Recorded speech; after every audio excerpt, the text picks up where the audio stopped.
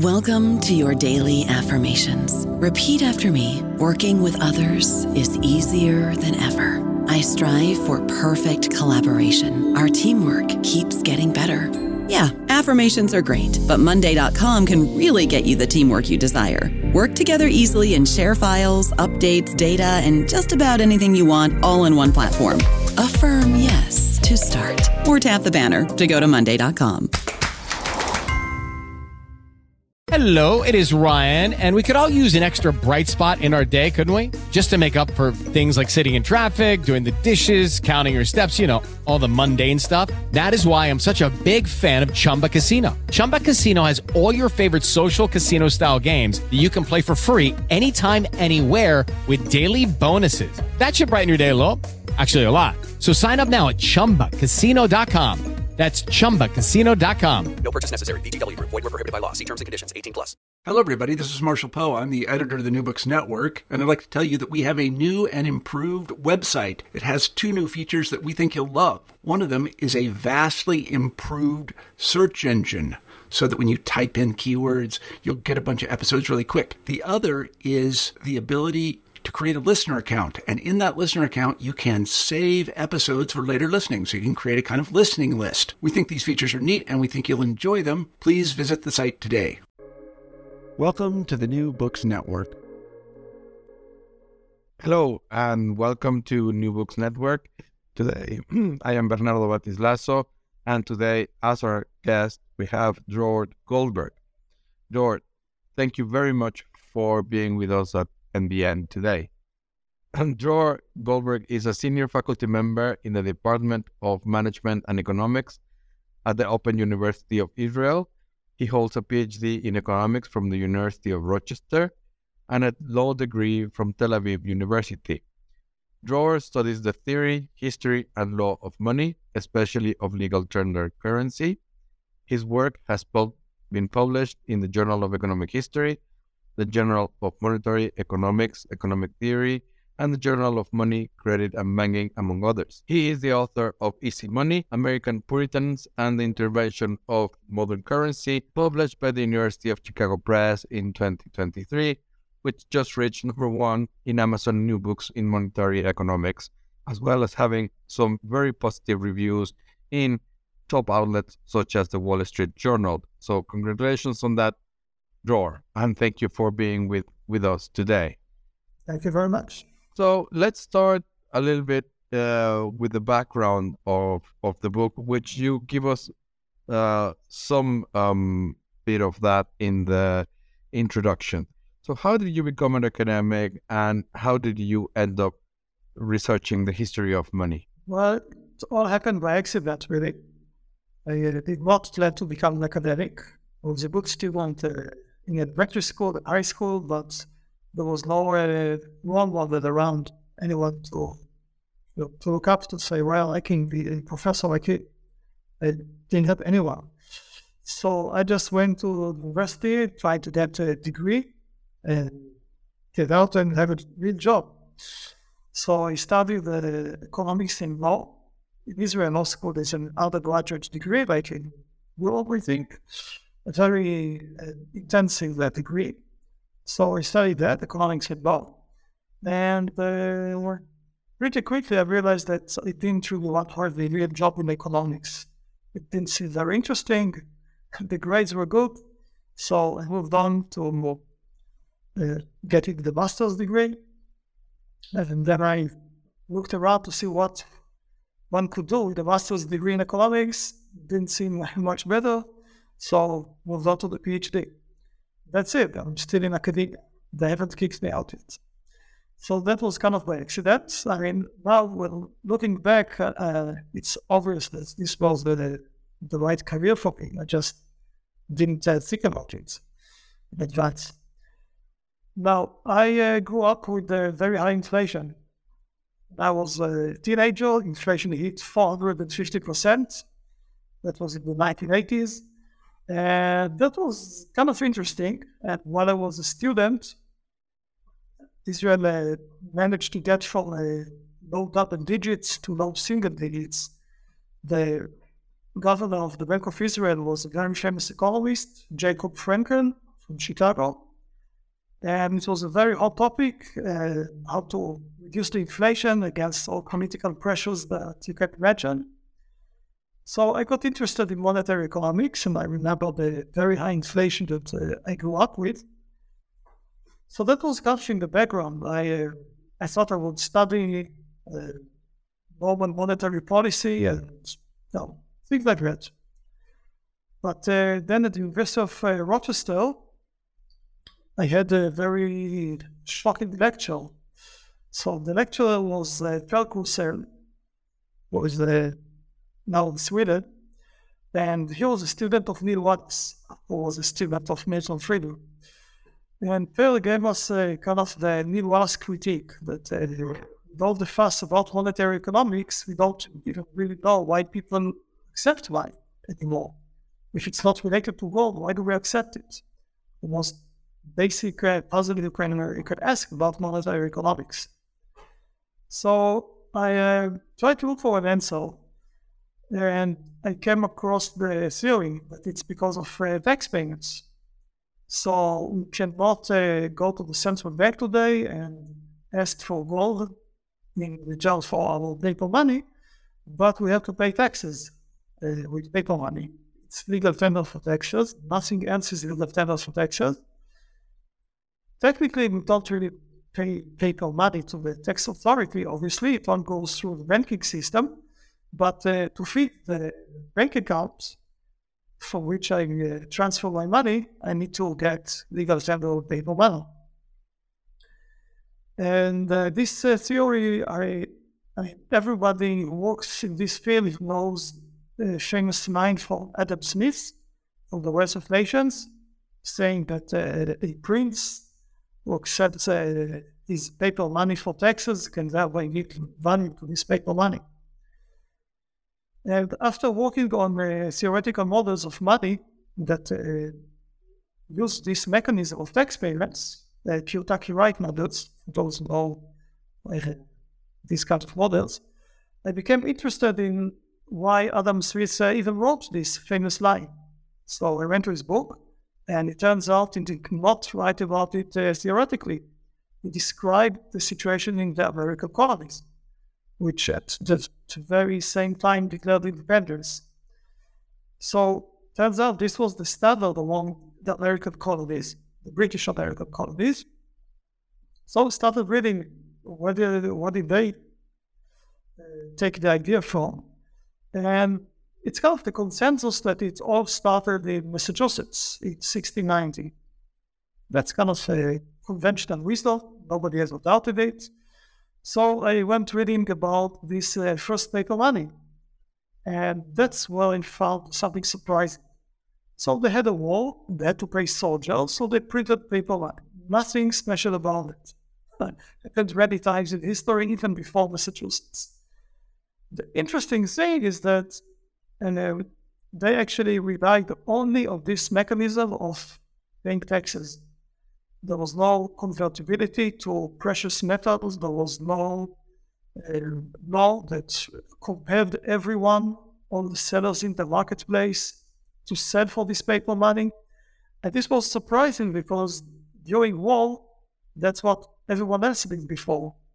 The government either forced everyone under penalty to accept paper money, or it promised to convert it into real coin after the war was over. Massachusetts didn't do that. They just said, well, yeah, we're in a very serious emergency, but nobody has to accept the paper money. Only our own tax collectors have to accept it. So that was very striking. I already knew enough monetary history at that point to realize that this was something very, very interesting. Not only that, but apparently the entire system of using tax payments to support paper money started there. Now, everybody knew this was the first American paper money, British American paper money, but for American historians, that was good enough. I mean, that's what they cared about, that this was the first paper money in the British American colonies, and the legal status didn't really matter. Now, I already had the law degree, and I understood what legal tender meant, so I was very curious what was going on there. So I started reading and wrote a paper, and from that came another paper and another. And then the University of Chicago Press suggested, well, you know interesting things about a century that almost nobody talks about, monetary history, because academic economists prefer to go where the data lies. And that's the 18th century. You have lots of data about paper money, prices, and you get one regressions.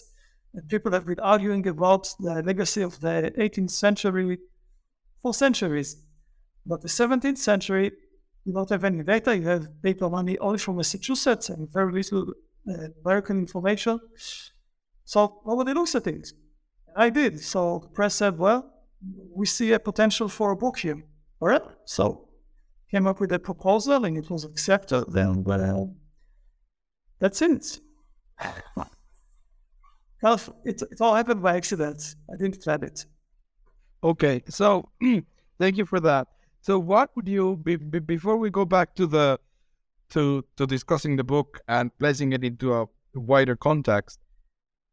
What would you recommend? What would be the suggestion that you would make to young scholars who are just getting into the field and who would like to publish a book as part or need to publish a book as part of their career progression? Well, it very much depends what they are. In Israel, their system kind of follows the United States, and these places, you better not write a book if you want to get tenure promotion. It's very unfortunate, but that's how the system works in these two countries, Israel and the US. I think that Europe, included England, the situation is different. But for me, this book so far has been mostly trouble. So you have to ask around to see. Many economists, especially those who come from backgrounds in math, and engineering, and exact sciences, they cannot even comprehend why one would write a book, let alone a book that doesn't have a mathematical model or econometrics. It seems totally irrelevant for economic research for them. And in some departments, these people have the power, they control. And that's kind of the culture that I had to deal with, which is not a very pleasant experience. So in the US, better not do it before you get tenure. You get tenure vote and they want. I'm sorry, but that's how things are like. Yes, of course. Well, but it's not the whole world, and there are people that we do appreciate books that don't have any maths or econometrics. So, and as the success of your book suggests, it's also other people out there, including practitioners, who do appreciate that. So there are things about how things work in particular areas of knowledge and promotion. But let's go back then to the book, and something that while reading it and you're trying to write to a broad audience, you can see some of those thinking coming in the background. But something that I felt during the introduction of the book, as you basically correct me if I'm wrong, start the book. You have a great introduction in which you tell how things come together, then go to explain how the context takes place, and then we go into this critical event around December 1690, and we'll come back to that for a moment. But as you already have introduced now, is this issue between money and taxes, and there are two things here, or three, that I would like to discuss with you. One of them is, the concept of money beyond the settlement or the use for the settlement of on-the-spot transactions. In the case that you were looking, that kind of applies. Most of the transactions are on the spot. Not all of them, as you rightly mentioned, there is already a market, or at least there have been incidents both in England and Spain and other parts of Europe of government issuing debt, large amount of debt, and this is coming together with. But I'm thinking of the work of Joachim Both and also the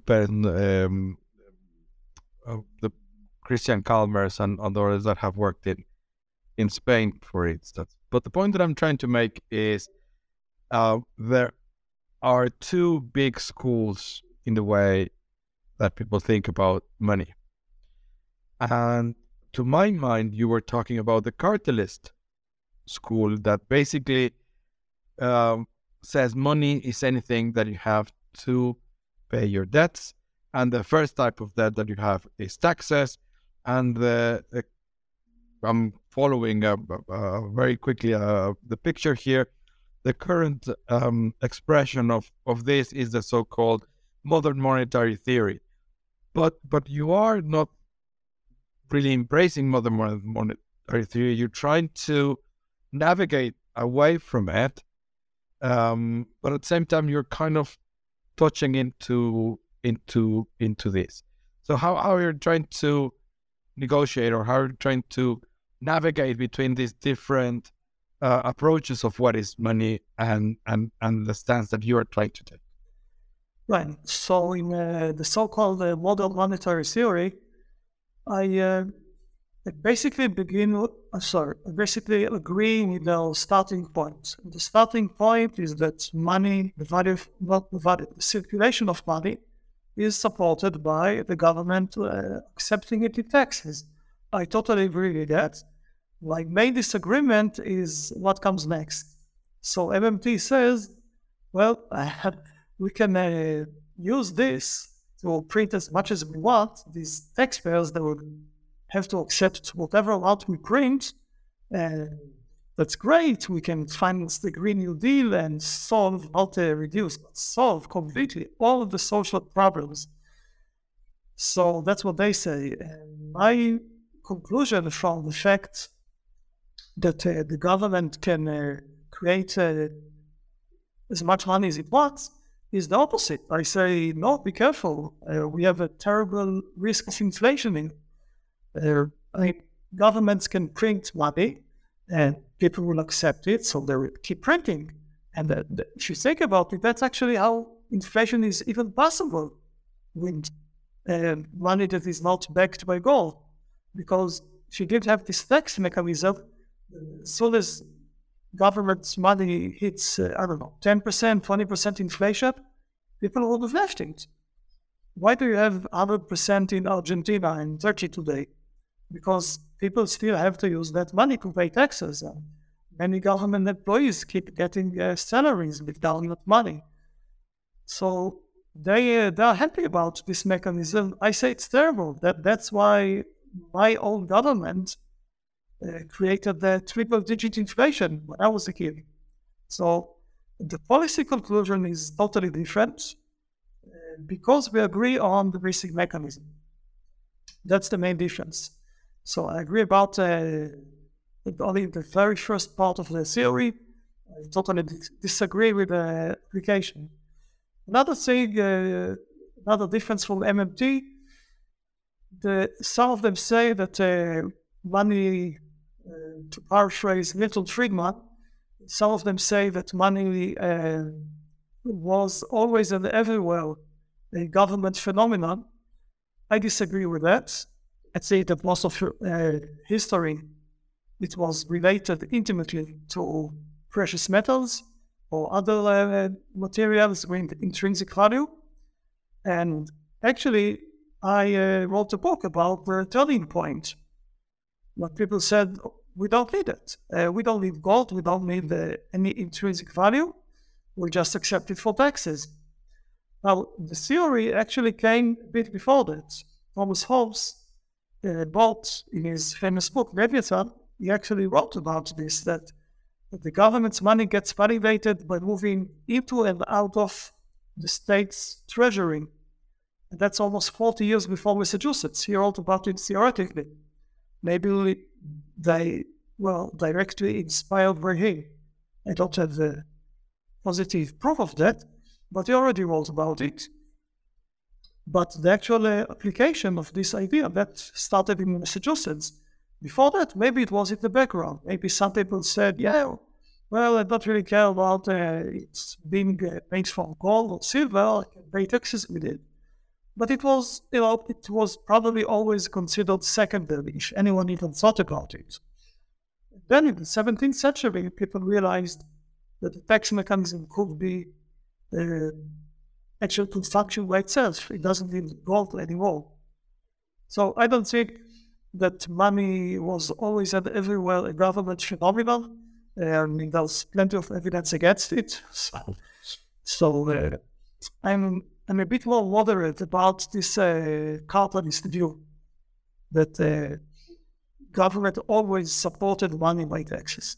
I don't know about you, but I'm very busy and I don't have a lot of time to cook. That's why I subscribe to Factor. Eating better is easy with Factor's delicious, ready-to-eat meals. Every fresh, never frozen meal is chef-crafted, dietitian approved, and ready to go in just 2 minutes. You'll have over 35 different options to choose from every week, including Calorie Smart, Protein Plus, and Keto. These are 2-minute meals. Factor meals are ready to eat and heat, so there's no prepping, cooking, or cleanup needed. They're flexible for your schedule. Get as much or as little as you need by choosing your meals every week. Factor is the perfect solution if you're looking for fast, premium options with no cooking required. Sign up and save. We've done the math, and this is important. Factor is less expensive than takeout, and every meal is dietitian approved to be nutritious and delicious. Head to factormeals.com/NBN50 and use code NBN50 to get 50% off. That's code NBN50 at factormeals.com/NBN50 to get 50% off. Thank you. That's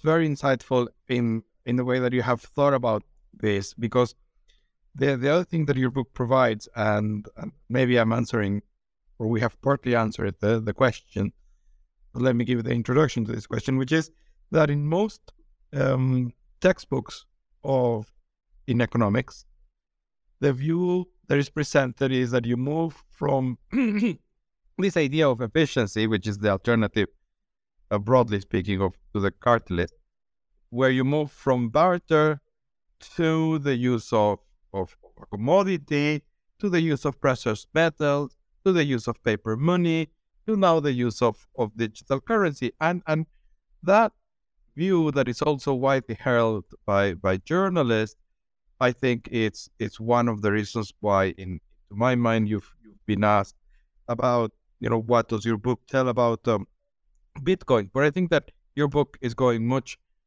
deeper than this. On the one hand, I think that it's covering these two areas, the cartelist and some of these ideas in textbooks, because at this point in time, one of the things that you need for a barter economy is a system of weights and measures, and among other things. So otherwise, you really cannot have barter, which is something that you already have in Massachusetts. You already had the mint. You already had all of these instances. So, two questions, and let's go by one by one. First, how does your book sit within other books that are talking about money? And second, how is it that you can, and then probably we'll come back to that because it's a deeper explanation. How is it that you can measure or you can sense this need for a shortage of what is being as currency, as money, yes, for everyday transactions, which is part of the reason or part of the motivation for settlers to try to find a solution. So let's go then to the first one. You've already told us a little bit about this, but how does your book sit within other alternatives about what is money and other books about monetary theory? So I think what's special in my book are two things that are directly related to my background. First of all, I studied law. I know what legal tender means. Many economists, even monetary economists, don't really know what legal tender means. Some very important monetary theorists told me, yeah, I can pay taxes with whatever I want. I can pay taxes with my chicken. That's not true. Others said legal tender means that you can force people to accept whatever money the government wants in all transactions. That's also not true. So among economists, I have understanding of what legal tender means. It's kind of a very small point, but it's important. If you want to talk about money, you better know this. That's one thing. Other has to do with sorry to interrupt you. Yeah, sorry to interrupt you there, Dror. So, what does legal tender mean for you? So, legal tender is about discharging pre-existing obligations. If I owe you $10, 10 US dollars, we are in the United States, that I can discharge this debt with a $10 bill or 10 $1 bills. And well, you don't have to accept it. You won't be penalized if you don't accept it. But if you go to court and I prove that I tendered you this legal tender money, then if you don't accept it, you lose the case. I can discharge my obligation with this very specific object. So this is a device that was originally meant to make life easier for courts. Because you don't want people to haggle, well, you said that I owe you $10, well, how should I pay? Should I pay in gold, in silver, in chicken, in clocks? So there's this object that if you tender it in front of a judge, that's it. You've done what you had to do, and you're out, and you put this behind it. So that's what legal tender means. It doesn't have anything to do about spot transactions. It does apply to taxes as well, usually. Some laws in some laws actually referred only to taxes or only to debts, like American Civil War, they had stuff like that. But generally, it applies to debts and taxes by default. It also doesn't apply if we denominate the debt in something else, like potatoes. We have a debt, and they say, well, I owe you 10 potatoes in the US. Well, I'll pay you 10 potatoes. Dollars have nothing to do with it. So it's very limited in its application. And actually, this is why some economists who knew exactly what it meant thought that it had nothing to do with helping money to circulate. Milton Friedman is the best example. He says in the various books, this is what legal tender means, and therefore I think it's not important to get money circulating because it's only about debts and taxes. So that's what legal tender is. Yeah, thank you very much for that. So and coming back to the second question, which is how does your researching the book took place, in the sense that there is this aspect which, at least for me, is very interesting, in that you're saying, well, what is available at the time to settle transactions is insufficient. So in a way, and correct me if I'm wrong, you're saying trade wants to grow, but they don't have the financial means to do it. So they have to find an alternative. Yes? And you can see some representations of that in what you're saying. They are clipping coins.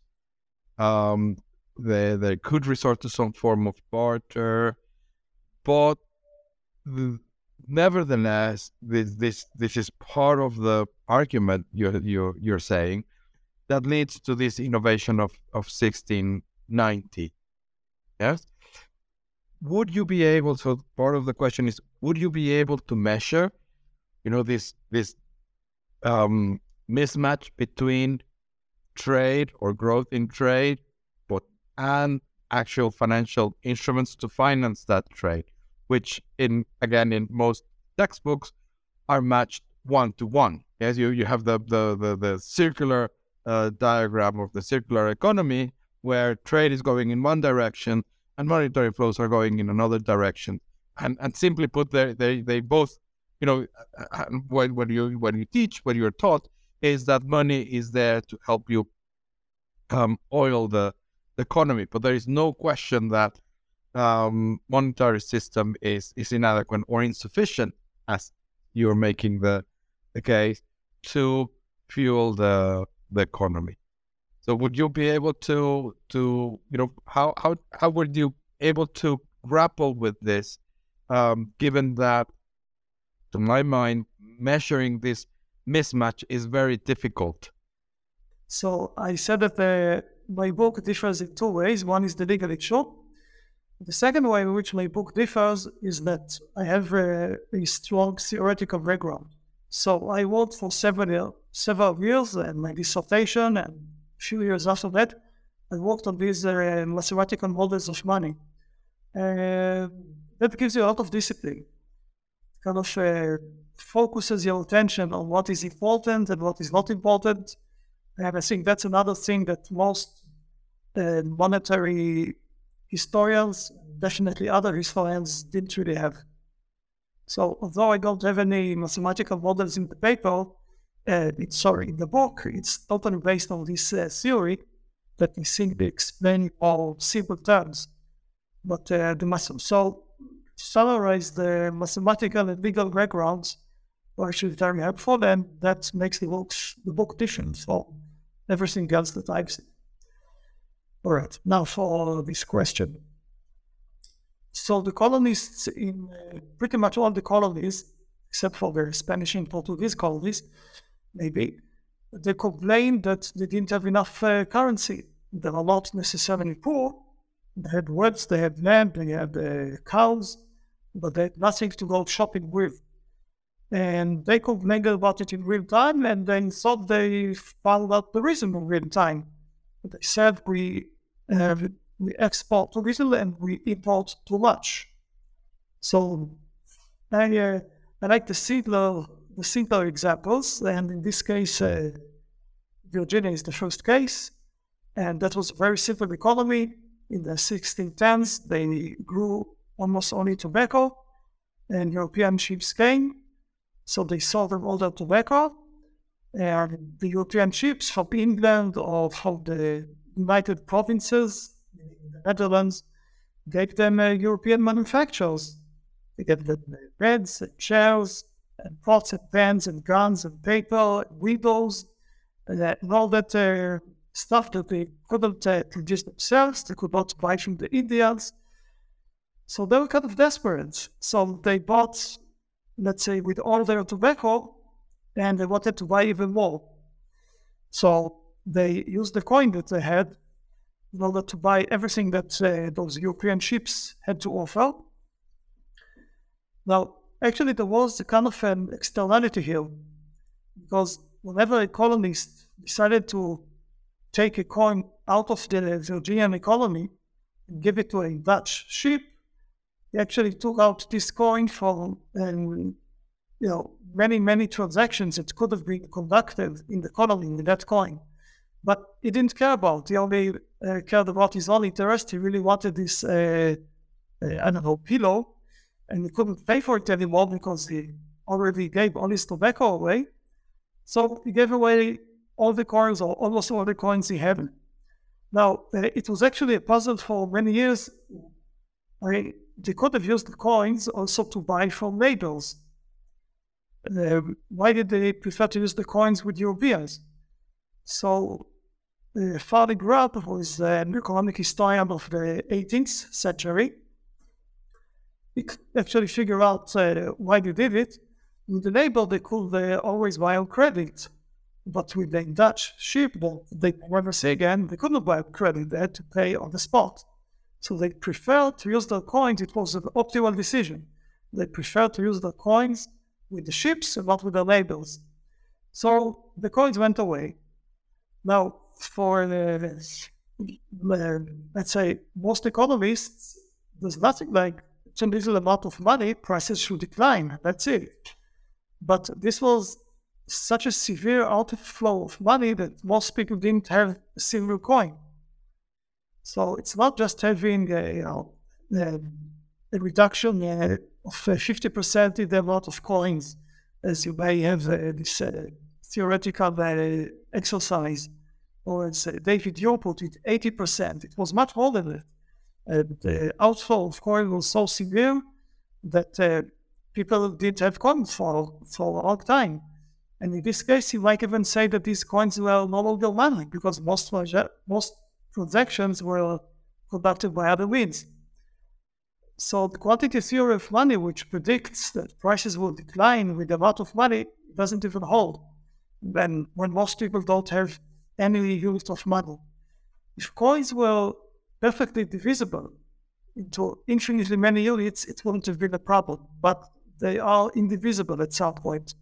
You can't cut them more than 8 pieces and still have anything resembling standardization. So they didn't have enough coin, and then they decided, all right, we don't have coin, we'll bring to the shops whatever we can. So Virginians started shopping at home with tobacco, not only with European ships, but also at home. And this happened in all the colonies. So in Plymouth, they used maize or corn. In Canada, they used beaver fells. In Barbados, they used tobacco first, and then cotton, and then sugar, whatever they grew, whatever was their staple product, that's how they called it, that was their money.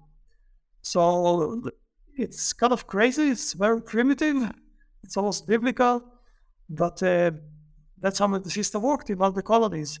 So this was the backdrop for Massachusetts' invention. It wasn't a normal colony with coins everywhere that suddenly started the printing paper model.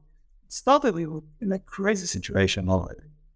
Thank you very much, Dror. And I've on purpose tried to work around what actually happens in Massachusetts in 1690, because that is the essence of the book. And I would like our listeners to go and read your book and go into this fascinating and very, very detailed account that you give us on the run-up to this event and the consequences of the event. So I don't know if you would like to tell us something more that I've left out from the book, and how this is pivoting, or what is it that you're working next? So more things about the book. Sure. So it is often said that necessity is the mother of invention. And indeed, this was a necessity. So they had a war, they needed to pay money to soldiers, they didn't have coins or anything else, so they printed paper with very unusual properties, as I said before. But many governments in the early modern period had the necessity to invent new types of money. In England, there were civil wars of the 1640s, and in Europe, in many instances, governments didn't have money to pay their soldiers. So necessity is the mother of invention, but many times governments fail to invent. So I started thinking, okay, so there is a need to invent, but maybe that's not the entire story. I was actually lucky because economic historians, other things, not in monetary history, thought quite deeply about why some people invent and others don't, in different contexts. And especially I took the ideas of John Mokiel, who wrote about the Industrial Revolution, and he thought very seriously and deeply about why people invent and why others don't, and what does it take to think about an invention, to implement it, to spread it. So I took all of his insights and I'm trying to apply them to the context of the monetary innovation, which, as far as I know, this is something that has never been done. So I took insights from another place. And then you have not only the necessity, but also the ability part in the story. And I think that's another unique aspect in the book, that I bring the necessity and the ability together. I don't think that one is more important than the other. I think that both are important. And the ability in Massachusetts, it was built over decades. Many monetary experiments, and it was the trade hub of English America. It was the only English founding in the college, we know today as Harvard University, of course. So it was one particular society that had a high ability to come up with a solution to a problem that many other governments faced and failed to address. So that's one thing that is interesting, I think, in the book. Other things are the indirect consequences of the constitutional religious struggle in England and the regulation of the English state.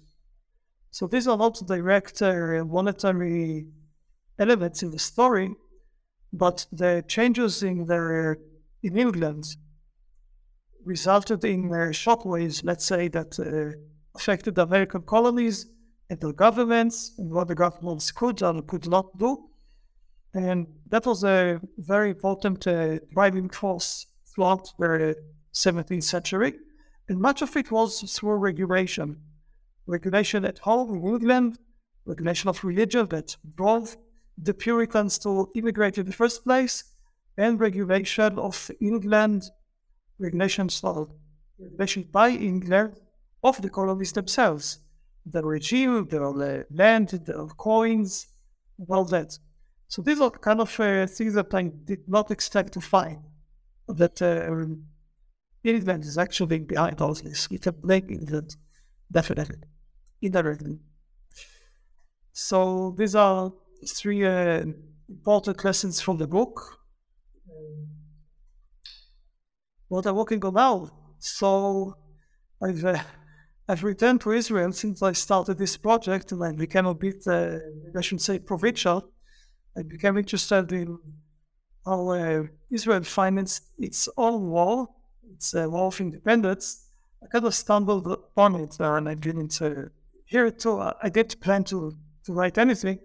I just found this very interesting case where the government committed not to print too much money, not to have inflation and finance of the war, made a very beautiful commitment with a pseudo central bank, and it was all public and nice, but that was only one currency. Secretly, that same bank increased its account, the government account, as much as the government wanted, without telling the public. So they actually fooled the population in order to finance the war, and nobody knew a thing. So, I don't know, I'm kind of drawn to the situation of wars and emergencies and dishonest governments. And maybe I'll go back to this. I don't know, maybe the American Civil War, maybe the Great Depression. I think, let's say, so we are talking on April 4th. Tomorrow is the anniversary of 90 years since FDR confiscated all the gold in the US. And Saul is not American. I'm stunned by this effect. I mean, Americans, much more than now, most Americans probably had guns. And here the government comes with a presidential decree or order, says, well, give us all your gold for Federal Reserve notes. And there was no civil war. People obeyed. I find it amazing. So maybe I'll look into this story. How that happened, how it was allowed to pass. It's amazing for me. Thank you very much, Dror. I'm sure that either one of them will also make a very interesting book, and hopefully we'll have you back in the end talking about either or both of those very interesting episodes.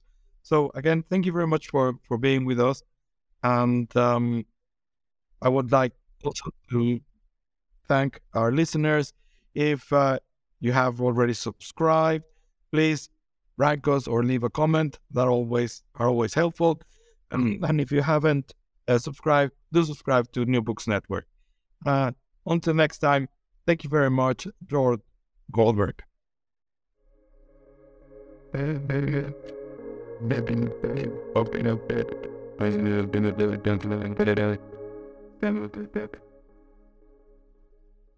is Ryan here, and I have a question for you. What do you do when you win?